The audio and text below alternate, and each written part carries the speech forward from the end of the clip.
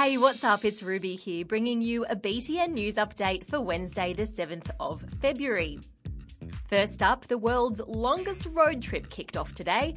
A sports car travelling on a massive rocket called the Falcon Heavy was launched into space bound for Mars. It's the world's most powerful rocket, and it's being called a game changer in space exploration. So, what's the deal with the car?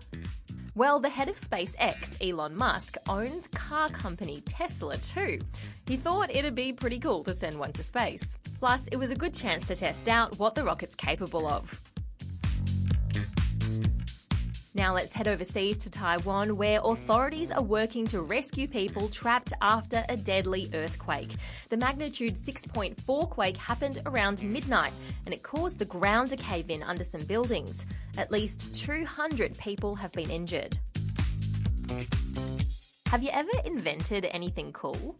I once dreamed up a cherry-flavoured toilet seat. It didn't take off for some reason. Anyway, some Aussie high school kids have just won science and engineering awards for some way better inventions. One student, Oliver, found a safe and cheap way to clean windows on big buildings, basically by getting robots to do it. It's squeaky clean.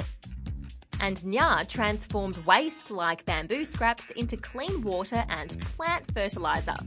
Genius. A new type of dinosaur's been uncovered in Egypt. The fossils apparently belonged to a long-necked herbivore, about the size of a bus. The bones could be as old as 80 million years.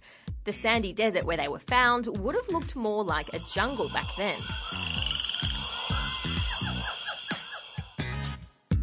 And the Winter Olympics is off to a spewy start. About 35 security guards have been hit with gastro.